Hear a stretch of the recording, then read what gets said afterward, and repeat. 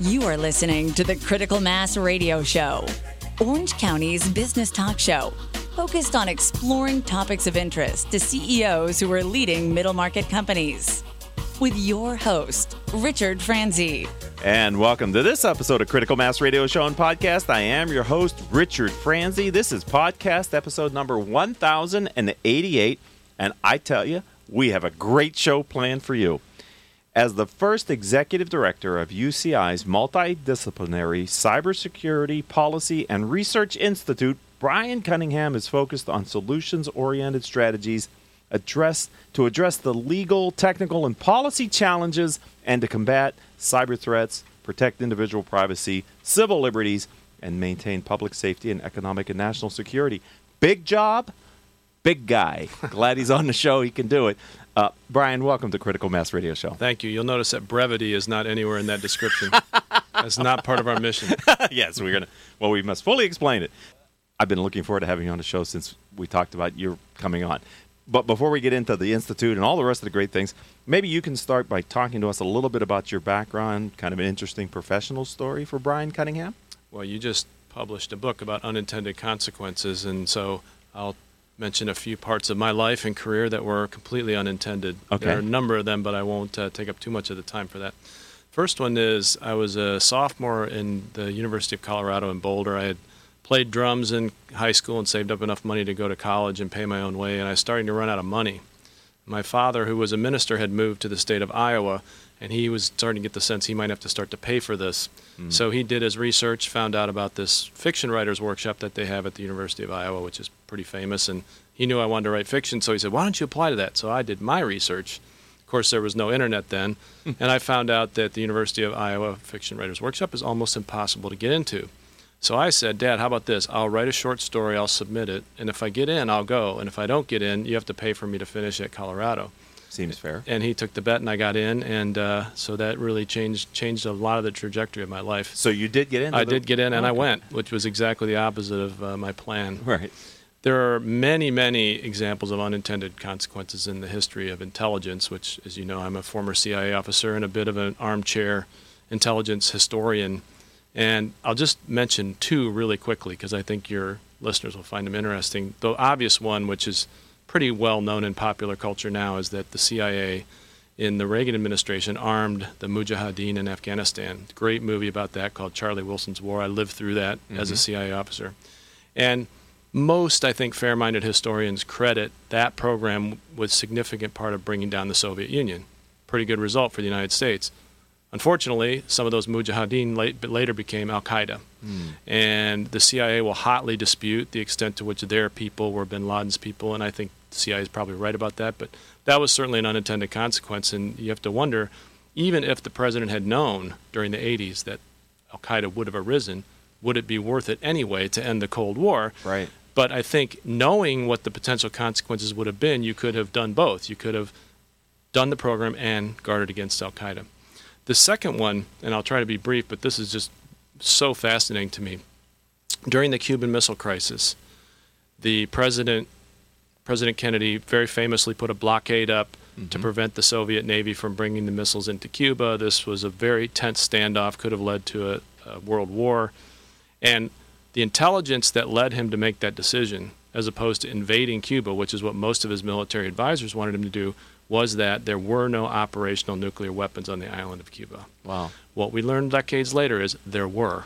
In fact, there were more than 40 nuclear weapons on Cuba at the time. And instead of the 10,000 Soviet troops we thought were there were 40,000 Soviet troops there. So this is just an exquisite piece of good, bad luck, right? Right. Because if that intelligence had been correct, if they would have told Kennedy that there was operational nuclear weapons there, he probably would have invaded the country to try to knock out those weapons, and we would have faced 40,000 Soviet troops and probably a world war. Right. On the other hand, if he had not done the blockade out of fear of those operational nuclear weapons, the missiles to bring them to Washington would have arrived 2 weeks later, and we would have been in a complete stalemate. See, I told you this was going to be a great show, ladies and gentlemen. Brian Cunningham, thank you for all that tie-in with the book as well. I appreciate your professionalism. So let's talk about the UCI Cybersecurity Policy and Research Institute. Long name, what is it in place to do? Well, there are a lot of cybersecurity institutes and centers around the country now, which is good because we need all we can get. Such an important and complex issue. Our niche, if you will, is we tried to create an environment and a cast of characters where we could look at complex cybersecurity-related issues from multiple standpoints, which really no one else is doing. Most other institutes are, I don't want to say stovepipe, but they're either technical or they're policy. They're either computer scientists or they're lawyers. What we tried to do is to set up a multidisciplinary institution, and I actually answer to 6 deans on campus, which is probably a topic for another conversation. But so it's law, computer science, engineering, social science, social ecology, and physical science, which is where our cryptography is. No business? Not yet with the business school. Okay. Interesting. But the idea was that you could look at hard problems with no ideology, no preconceived notions, and bring in all these disciplines. And I think in some ways, more importantly, and maybe of more interest to your listeners, we're multidisciplinary on the outside, too. If you think of those deans as our board of directors, then our participants are more than 300 Southern California and national businesses, government agencies, privacy and civil liberties groups. And that really, I think, is where our special sauce is we can go to those stakeholders in the security of our infrastructure and find out what it is that they think is most important to be researching that will have a short-term positive effect on the cyber ecosystem, if you will, and then translate that into work that our institute and the cybersecurity faculty on our campus can do. And I think that is unique, and I think we're off to a good start. And why did you agree to head it up? What is it that compelled you to go in this direction? So I was a government officer for 15 years, CIA officer, Justice Department prosecutor, and then I was Condi Rice's lawyer for cybersecurity and terrorism when she was the National Security Advisor, and was involved in drafting the first national strategy to secure cyberspace. So I've been in that field since 2004, almost before there was a field. And then I practiced cybersecurity law and policy and technology for about 10 years.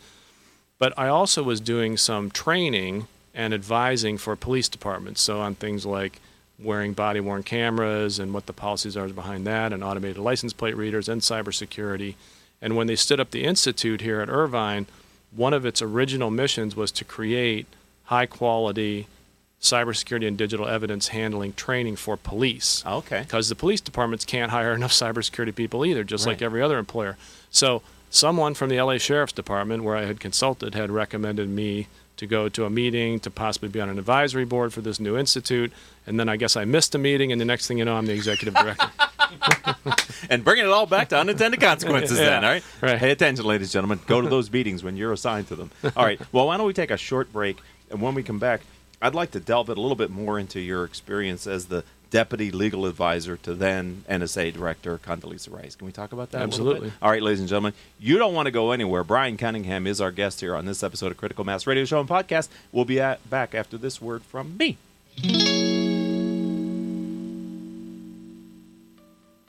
If you are an Orange County business executive, this message is for you. Do you ever feel isolated with no place to turn for advice or feedback? Who holds you accountable to your commitments in your company? Where do you find the right resources to help you and your company grow? If you have these questions, then Critical Mass for Business might be the answer for you. Critical Mass for Business is committed to helping you make better decisions. These are groups of peers running businesses just like you, providing a great sounding board to test ideas and concepts, review plan and goals, and present issues and opportunities for discussion. The result is improved strategy, accountability, people, and execution skills. If you are interested in learning more, go to www.criticalmassforbusiness.com and learn more about our executive peer group. And welcome back to this edition of Critical Mass Radio Show and Podcast. I told you the first block we had a great guest, and he's back for the second block. But for those of you that might be listening or viewing us either on our Facebook live stream or later as a YouTube video, if you notice something different on this in the studio from the first block to the second block, if you're the first person that either text me at 949-887-4104, 949-887-4104, or you reach me through my email on my website at Critical Mass for Business, I will send you a free copy of my latest book, Killing Cats Leads the Rats, and I'll autograph it. But anyway, I need to get back to my questions with Brian Cunningham, Executive Director for the UCI's Multidisciplinary Cybersecurity Policy and Research Institute. Okay, so what can you share with us as the challenges that the U.S. faces protecting domestic firms? And I'm really asking for you to kind of think back to your time when you were the legal advisor to the NSA director. You know, what's the challenge for the government to protect U.S. firms from foreign agents? Well, that's a really, really important question, and I saw this in my 10 or 12 years of practice as a cybersecurity lawyer for companies. I think we're in a really unique time that maybe hasn't occurred since the early 19th century, in which the vast majority of the critical infrastructure of the United States is owned and operated by the private sector. Can I hold a second? Do you ready to gong that? Ladies and gentlemen, you know when you hear the gong, if you weren't fully paying attention, you want to go back at least 30 seconds and hear what Brian just said. But for those of you that are listening to the live stream, could you repeat that, Brian? We're in a time that I don't think we've seen since the early 19th century, where a huge percentage of the critical infrastructure of the country is owned and operated by the private sector, but that infrastructure is being targeted by foreign governments as though our companies were governments. And our government is either unwilling or unable to protect those companies. I believe that in the next 10 years at least, companies cannot count on very much assistance from the government at all. And actually, they don't want it. Really? Because the public backlash against the tech companies after Snowden was so severe that most American companies are really going out of their way to act like they're not cooperating with the government, even when they are. Wow. So where does that leave companies? Well, you have to do all the defensive cybersecurity things that we can talk about in a minute. My analogy is, if you remember the old device called the club that you put on the steering wheel of your car. I do. That would not have stopped a professional thief with a diamond saw who gets in the car and has 20 minutes in there, but that's not the point. You want them to look in the windshield and say, I'm not touching this guy's car, I'm going to the next lady or guy's car. Got it. That's what businesses have to do. They have to get themselves to a position where they don't look like an attractive target. But that is not going to be enough. One of the main things we're working on at our institute is on this issue of attribution. How do you prove who caused the cyber attack? Right. And one of the reasons, which we can talk about, is because it's a massive national security issue, looking at what's happening with our elections. But another reason is that I believe in the next 10 years, companies are going to be put into a position where they actually have to defend themselves. Now, listen carefully, everyone. Right now, that is illegal. You cannot launch any defensive measures outside your firewall. And also, I'm not your lawyer, so I can't represent you. Right. But You're on your there own. is legislation in Congress right now, and I think some version of it will pass in the next couple of years, authorizing private companies to take some measures to go back against their attackers. Wow. And when that happens, the plaintiffs' lawyers are going to love it, because there's going to be all kinds of lawsuits about hitting the wrong target and did you use too much, et cetera. And that's where this attribution comes in. We have to have a better way to know and to prove who hit us, particularly if we're going to hit back. Because, and I'm talking with Brian Cunningham, I mean, is a part of it is the attackers know they don't want to be uncovered, so they're making it either look like it's somebody else or making it difficult to even figure out where it's actually coming from? Even without any attempts to obscure your identity and your location, it's difficult right now to successfully prove who hit you. But they're all trying to obscure their location. Right. So one of the things that people say is, well, all these attacks come from China or Russia. A huge number of them are perpetrated by actors in China and Russia, but a lot of them also go through China and Russia. Oh, why? my God. Because the attackers want you to think it's China and Russia. Right. So this is a business show, and I like to stay on business topics, but I just have to ask you this question because of your unique experience here on the podcast. Do you see this having the risk of changing from a cyber issue to a on-the-ground real-person issue? Funny you should ask that. And this was not teed up, folks. No. I actually published the first law and ethics chapter in an IT security handbook back in 2005. And we created a scenario where a future president, actually it was Hillary Clinton, so we got that one wrong, but future president was faced with what looked like a cyber attack on the power grid. And she had to decide if it was real and how to stop it. And there was so much disagreement between myself and my two co-authors in 2005, not that long ago, about whether a foreign adversary could ever affect kinetic space, could ever cause a physical event in the real world through cyberspace, that book has a footnote saying that we don't agree on it. I think I was proven right.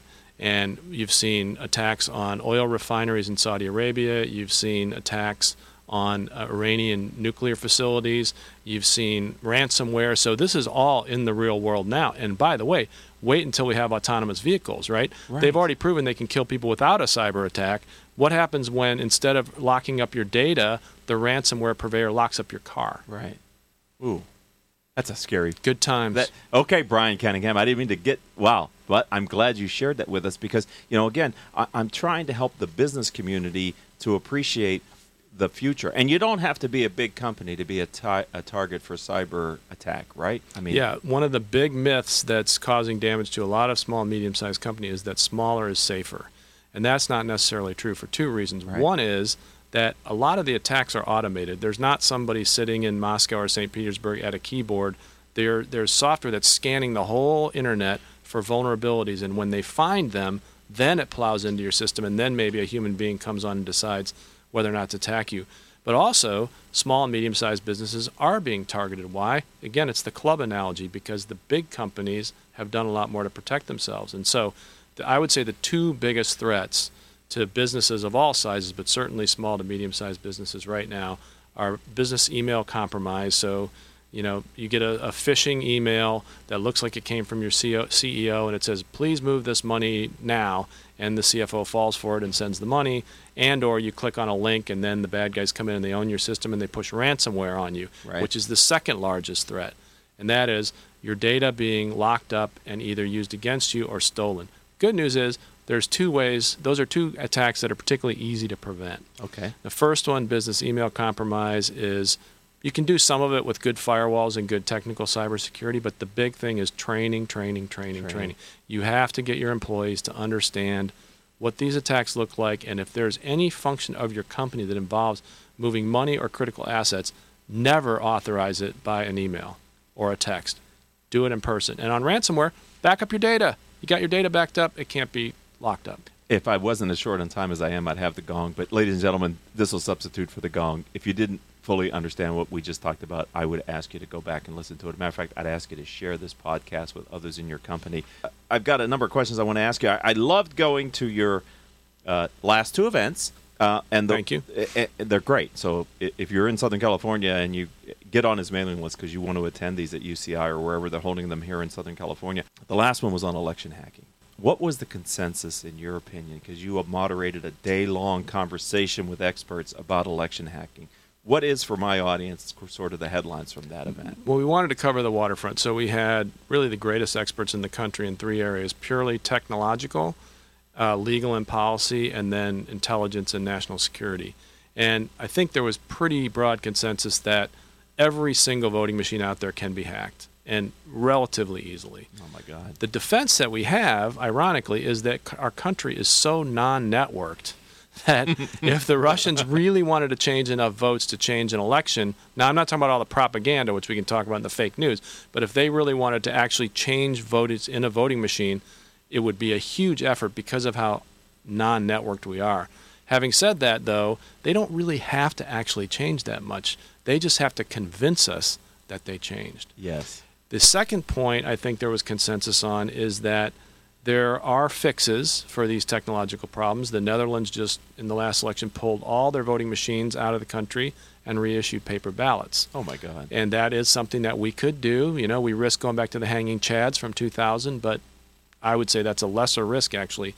There are also technical fixes, which I think probably will be in place by maybe not 2020, but shortly thereafter. The reason this is such a hard problem from a technical standpoint is it would be relatively easy to secure voting if it did not have to be anonymous, right? People say, well, how come I can secure my ATM and I can't secure voting? Because the bank is allowed to know who you are and know the details about you. You have to, in voting, protect both the technology and the anonymity. That is a big point. The third thing, I think, which goes to this larger question of Russians breaking into the DNC and leaking emails and spreading propaganda is, so far, the United States has done nothing to tell Putin or anyone else on the planet, knock it off. I'm serious. They're bullies. They will push on whatever door is open, and until we show them that there are going to be real consequences, whether it's in cyberspace or in the real world, not just Russia, but other countries, having seen how successful it is, going to do it themselves. And by the way, it's not just affecting our elections. They're right now today affecting social and divisive racial and political issues. Right. They were a little bit behind some of the Black Lives Matter stuff. They're behind some of the gun rights stuff. They're trying to change everything about our society. And nothing you just said there is a political statement. What you're saying there is a factual statement based on what you have seen as an expert in this field. Right. I'm a career civil servant. I'm not a politician. Okay. And I mean, of course, as a voter, I care about outcomes of election, but that's not where we are as an institute. We are trying to just call balls and strikes. Right. Okay, so I only have 2 minutes left here with you, and I have 3 questions. So you guess what? Well, ladies I already and gentlemen? answered one of them. I jumped ahead. Yeah, so that's good. So I only have 2 questions. But what do you foresee coming in the way of advancements in cybersecurity? Well, I hope there are going to be a lot because we need them. I think the 3 most important areas are the one I've already talked about, which is better technology about and better law regarding the ability to prove who did an attack. That's important for war and peace issues. It's important for criminal prosecutions. And it's going to be important for private companies, as I said, when they get into this business of attacking back to some extent. The second one is the application of artificial intelligence and machine learning to massive amounts of data. Now, those are shiny objects right now. They're buzzwords. Right. And at UCI and the Computer Science School, we have some of the best machine learning and artificial intelligence faculty in the world. And they're buzzwords for a reason, though, right? Because they're very, very useful. And the old model of having antivirus software on all your laptops is going to be gone soon, and it's all going to depend on looking at the data in the cloud, applying AI to it, and stopping the threats before they ever get to your laptop. And then the third thing is just we have to have a revolution in training. As I mentioned, I think before the show, by 2025, it's estimated there'll be at least 500,000 unfilled cybersecurity jobs. And that's not just an economic crisis, that's a national security crisis. Right. But kids listening at home, it's also an opportunity. Yes. This is a huge growth area. It's fascinating. Obviously, I've spent a lot of my career in it, so I would say go get those degrees. There you go. And if you're a parent of a child who's thinking about a college degree, this is certainly a time to maybe have them listen to this part of it and look at what Brian and the team are doing at UCI and the Cybersecurity and Policy Institute. Maybe you'll come back. Sure, of course. We just scratched the surface on what I'd like to talk to you about. I think there's so much more. If someone would like to learn more about your institute, where would you direct them to go online? The best place is to just go to cpri.uci.edu. That's our website. It has links to our social media, but you can also follow us on Twitter at UCI_cyber, and on Facebook, like us at facebook.com/UCI Cyber. And for those of you, thank you. And for those of you that live in Southern California and you're not on the mail list or you're not in touch with all the great activities and things that Brian is doing in the community, I have to tell you, you need to get on that distribution list. And when you can make it, I tell you, it is time well spent. You will get more out of it than you will give into it, and the time. This is sort of like peeling back the onion, this cybersecurity. And unless you have multiple conversations, you really only see a very small slice of the problem. And not only that, it changes all the time. The attackers are always morphing. And, you know, unintended consequences, machine learning and AI, I just wonder what are the unintended consequences. Yeah, well, the bad guys are going to use it too. Right. And we haven't even touched on Facebook. Right. Right? I mean, there's so much that is in the business realm. This bleeds into the business world that it's not just a government policy issue. It is, I think it's a way of life issue in some ways for the country to really be able to maintain our standard of living and understand how to protect ourselves. The way I think about it, Rick, is like Dunkirk. We've all seen this movie recently. Powerful. This was a situation where the entire British Army was about to be wiped out by the Nazis, probably would have led to the invasion of Great Britain. The government could not solve that problem. So what did they do? They asked the citizens to solve it for them, and they sent thousands and thousands and thousands of rowboats and sailboats and yachts and pulled those soldiers off the beach. I think now Americans have to be a little bit like those boaters off of Dunkirk. Boy, that's a rallying cry, and that's why, ladies and gentlemen, I told you this was going to be a good interview, and I got him to say on the air that he's willing to come back, so now my producers will work on making that happen. Thank you for being a friend of the program and a part of the community. I've really enjoyed this. Paul, thank you for engineering your eyes off today, and my producers, who we wouldn't be able to do the show without Joan Park, Crystal Nunley, and Haley Stern. Thank you very much. If you'd like to connect with me on social media, start at LinkedIn, Richard Franzi, Franzi. Visit my website, Critical Mass for Business. And until our next show, And if you're listening to the live stream, that'll be in a few minutes. I hope all of your business decisions will move your company in a positive direction. You have been listening to Critical Mass Radio Show Business Talk Show, focused on exploring topics of interest to CEOs who are leading middle market companies. With your host, Richard Franzi.